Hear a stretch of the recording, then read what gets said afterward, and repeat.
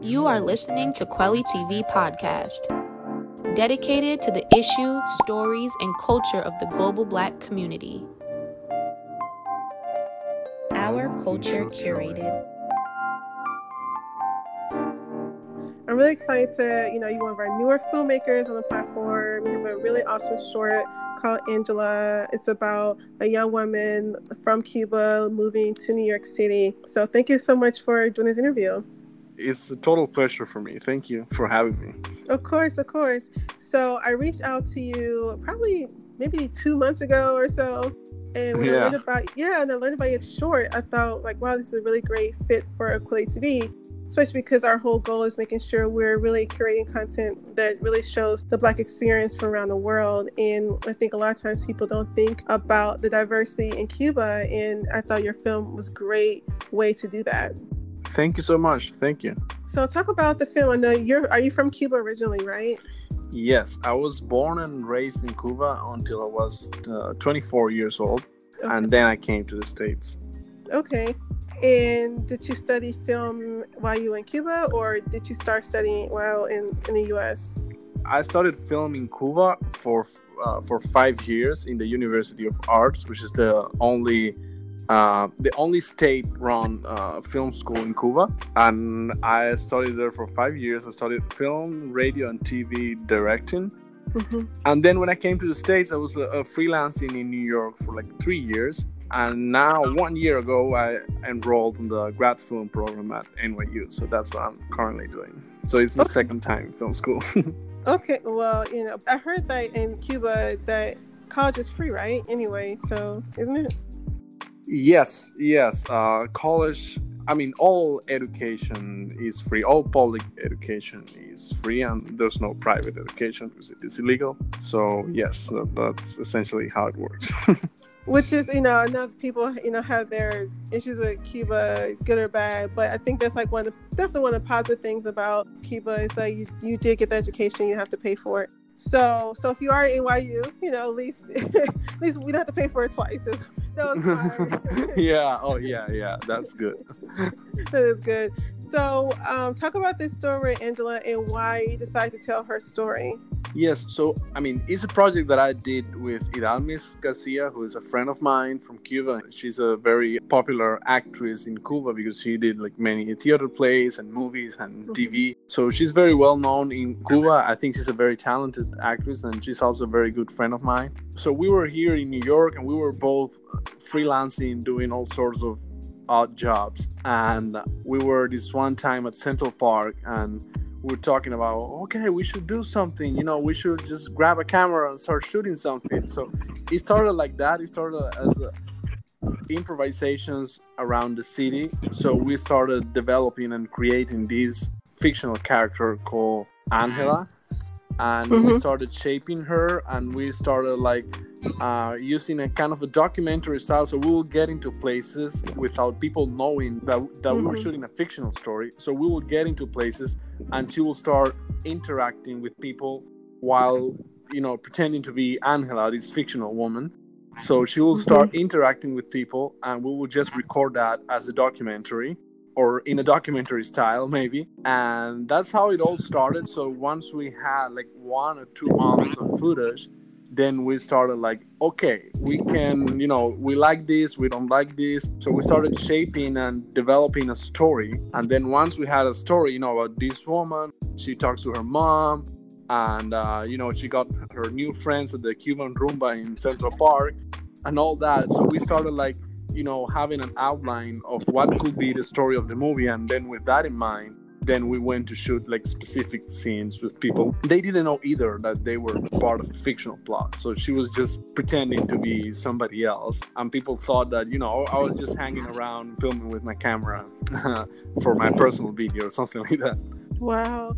That's really interesting because, watching, and that's why like I've seen the film, right? And initially, like by mistake, said documentary, but I remember watching it. It did kind of feel documentary-esque in a way, even though, like the part, of course, you know, when she goes to her job, and I don't want to give away too much of the story, but you know, they have to let her go. Of course, that wouldn't be documentary, right? A boss wouldn't allow that to be recorded, so I, of course, knew it wasn't a documentary, but it did feel a bit documentary-esque while watching it, and I had no idea that was sort of how you pulled the story together. Yeah, that was one of the last scenes we shot. 80% of the footage you see in the movie is like 100% improvised, so people didn't know what they were part of. But then once we had a more clear idea of the whole story, then we went to shoot like specific sequences like that when, you know, her boss has to fire her. And to shoot something like that, we went to this guy who is the actual manager at that actual restaurant where Idalmis herself, she actually worked there for a while. So you know, this guy was somebody we knew, so we went to talk to him, and I said, you know, I want you to fire her, but we're not gonna stage anything, we're not gonna write a dialogue, we're not gonna prepare anything, just do it however you will do it, and I'll follow you with the camera. So we did that, and of course we recorded like 10 minutes of a sequence, and it ends up being like 30 seconds in the movie. But basically, I wanted to keep as much as possible, you know, documentary, improvised kind of style. He did a really great job, because I would have been like, what? You want me to improvise? There's a camera in front of me. Like, some people kind of clam up the fact that they're, you know, going to be recording. They have to act natural, even though they act natural, but then once the camera is in their face, they stop acting natural. Did you have to cue him or prep him, or was he just naturally good? No, I mean, obviously, he's not a professional actor. He was just trying to help. But, I mean, but just he being a real person, a real restaurant manager who actually does something like this, that already adds a layer of credibility to it. Like, he dresses like his character, he does every day what his character does. He's in this space, he knows this space, his office looks like, you know, like his real office.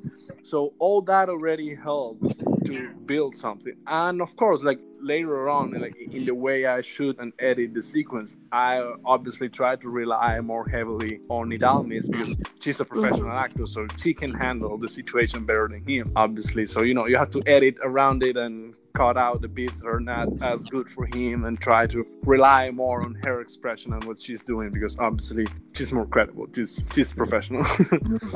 Right. But I mean, even still, I mean, she was improvising. A lot of actors and actresses aren't able to do that. They're more like, give me the script. I need to know exactly what's happening from point A to point B. Everyone isn't able to do improv. So that shows a lot to her talent. Oh, yeah. I mean, not only the actors, like even myself, I prefer to have a script. You know, it was the first time in my life that I did something like this, because everything I've done before has been, you know, very scripted. And I also had experience making documentaries, so I think that helps in the way you shoot something that is supposed to be real life and you try to tell a story with it. I think that experience kind of helped me to know how to shoot a scene and what's important and what's not. But, you know, in general, obviously I prefer to have a script, and this experience was born, you know, out of, it was just like, we were in Central Park and we were like, okay, we have to make a film here in Europe. We have to make something. I'm very glad we did it, you know, because it started as a game, it started as a joke, and we ended up having a movie that was made with no budget and literally nothing. And you know, and it's always nice when you can share something with people, especially because the whole story of the movie is very autobiographical for both of us. So, you know, it feels very good now that people can see a little bit of your life and something that you did out of the blue, you know? Right. And her interactions with the people, like there was like the street thing where people were playing drums and talking to some of the people she met along the way. I would not have ever known that wasn't part of, you know, a script or someone wrote into the film. So like I said, it was very real. Thank you. Yeah, that was the goal, I guess.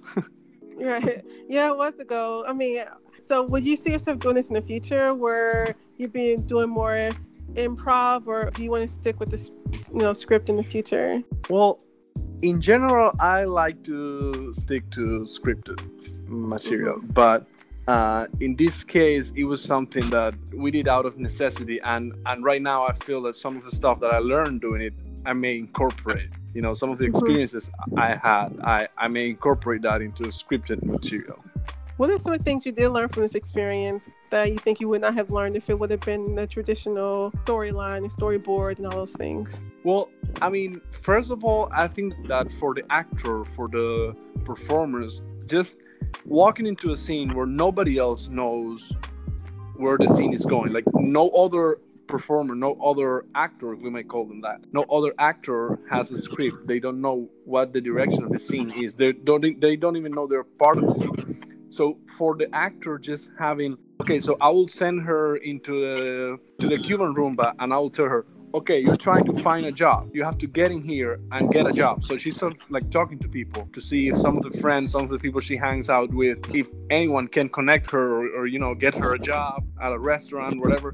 So she walks into the sequence with a goal in mind. And I think that really helps her performance. She doesn't know what the outcome is, but she has to get that goal. She has to find a job. So I think that even when you do scripted material, just, the fact of like understanding what the character's goal is and walking into the sequence with that, I think that's one of the biggest learnings I had from this project, and it's something I've definitely tried to incorporate in the stuff I've done before. Is just like telling the actors very clearly what the goal is. Okay, you're in this scene to get this, and I think that's something that helps them because it gives them a clear direction, a clear goal in mind. Mm-hmm.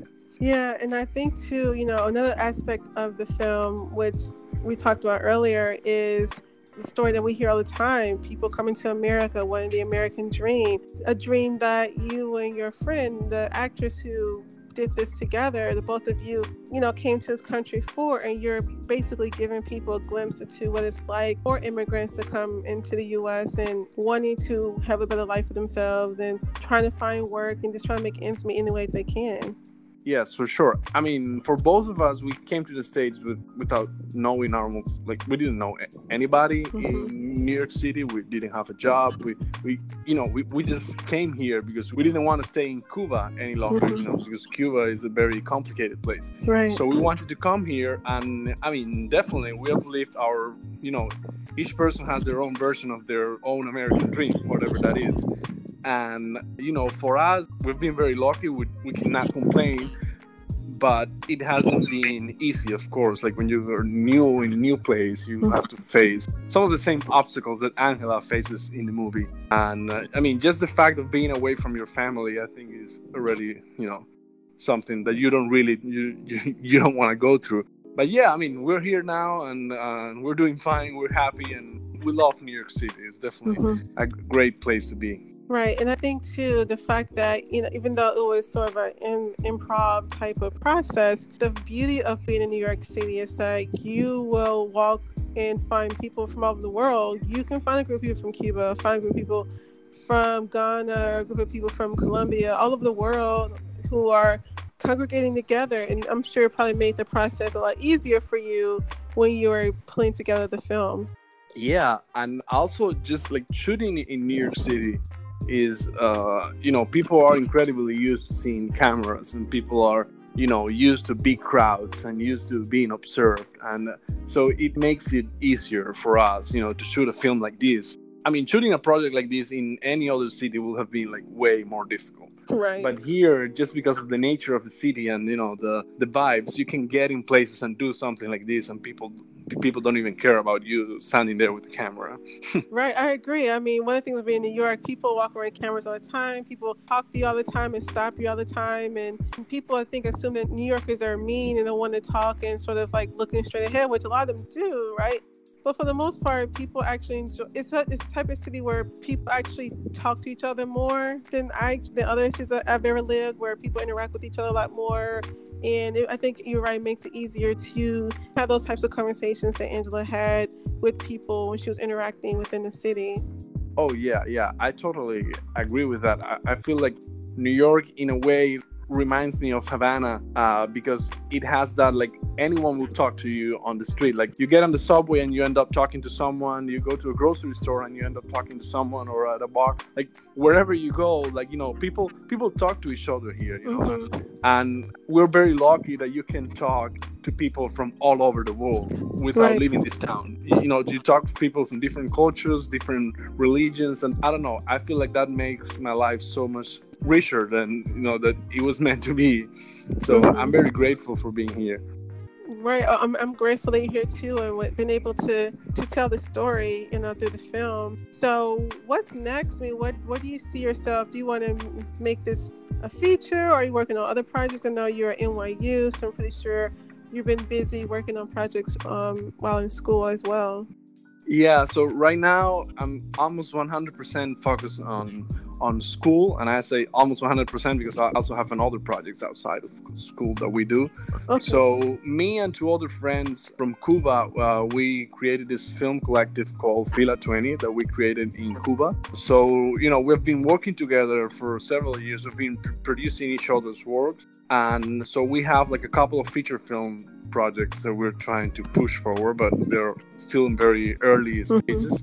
And of course, other than that, I have the projects from school. So I just finished the first year at the grad film program where I did 3 short films. And now I'm currently working on the script for my second year film, which is what I should be shooting in the following months. Awesome. It sounds like you have a lot of work ahead. I'm really excited to see the projects. And like I said, I'm really excited that you decided to accept to be on Kweli TV, because this is exactly the type of content we like to show on our platform. We want to show diverse voices from around the world, and I think your film does a really great job in really showing a glimpse about people who come from Cuba, and stories you don't really see that much. And I think a lot of times when people think of people coming from Cuba, that they're mostly white people, you know, white Cubans, and you know, other people coming from the country as well, who are coming to America, also trying to live their dream.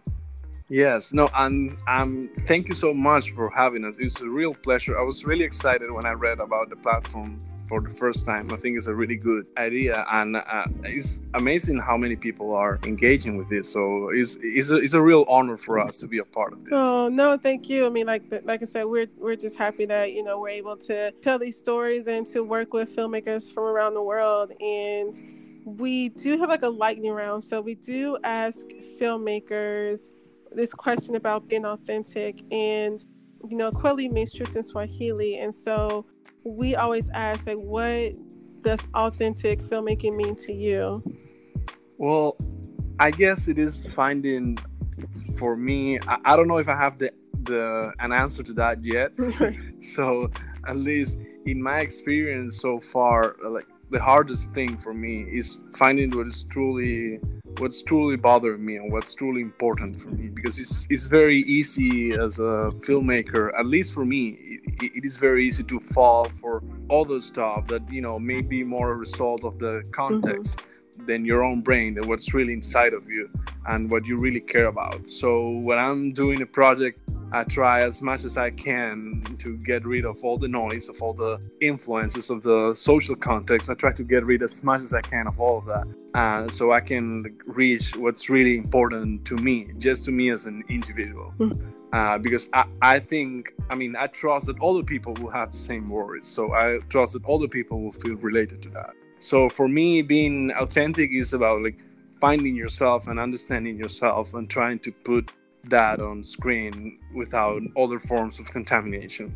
Awesome. Thank you so much. It's been great. You can watch this awesome short, Angela, on Kweli TV. And thank you for this time. I really appreciate it. Thank you. It was my pleasure. Awesome. Peace. Okay. Bye-bye.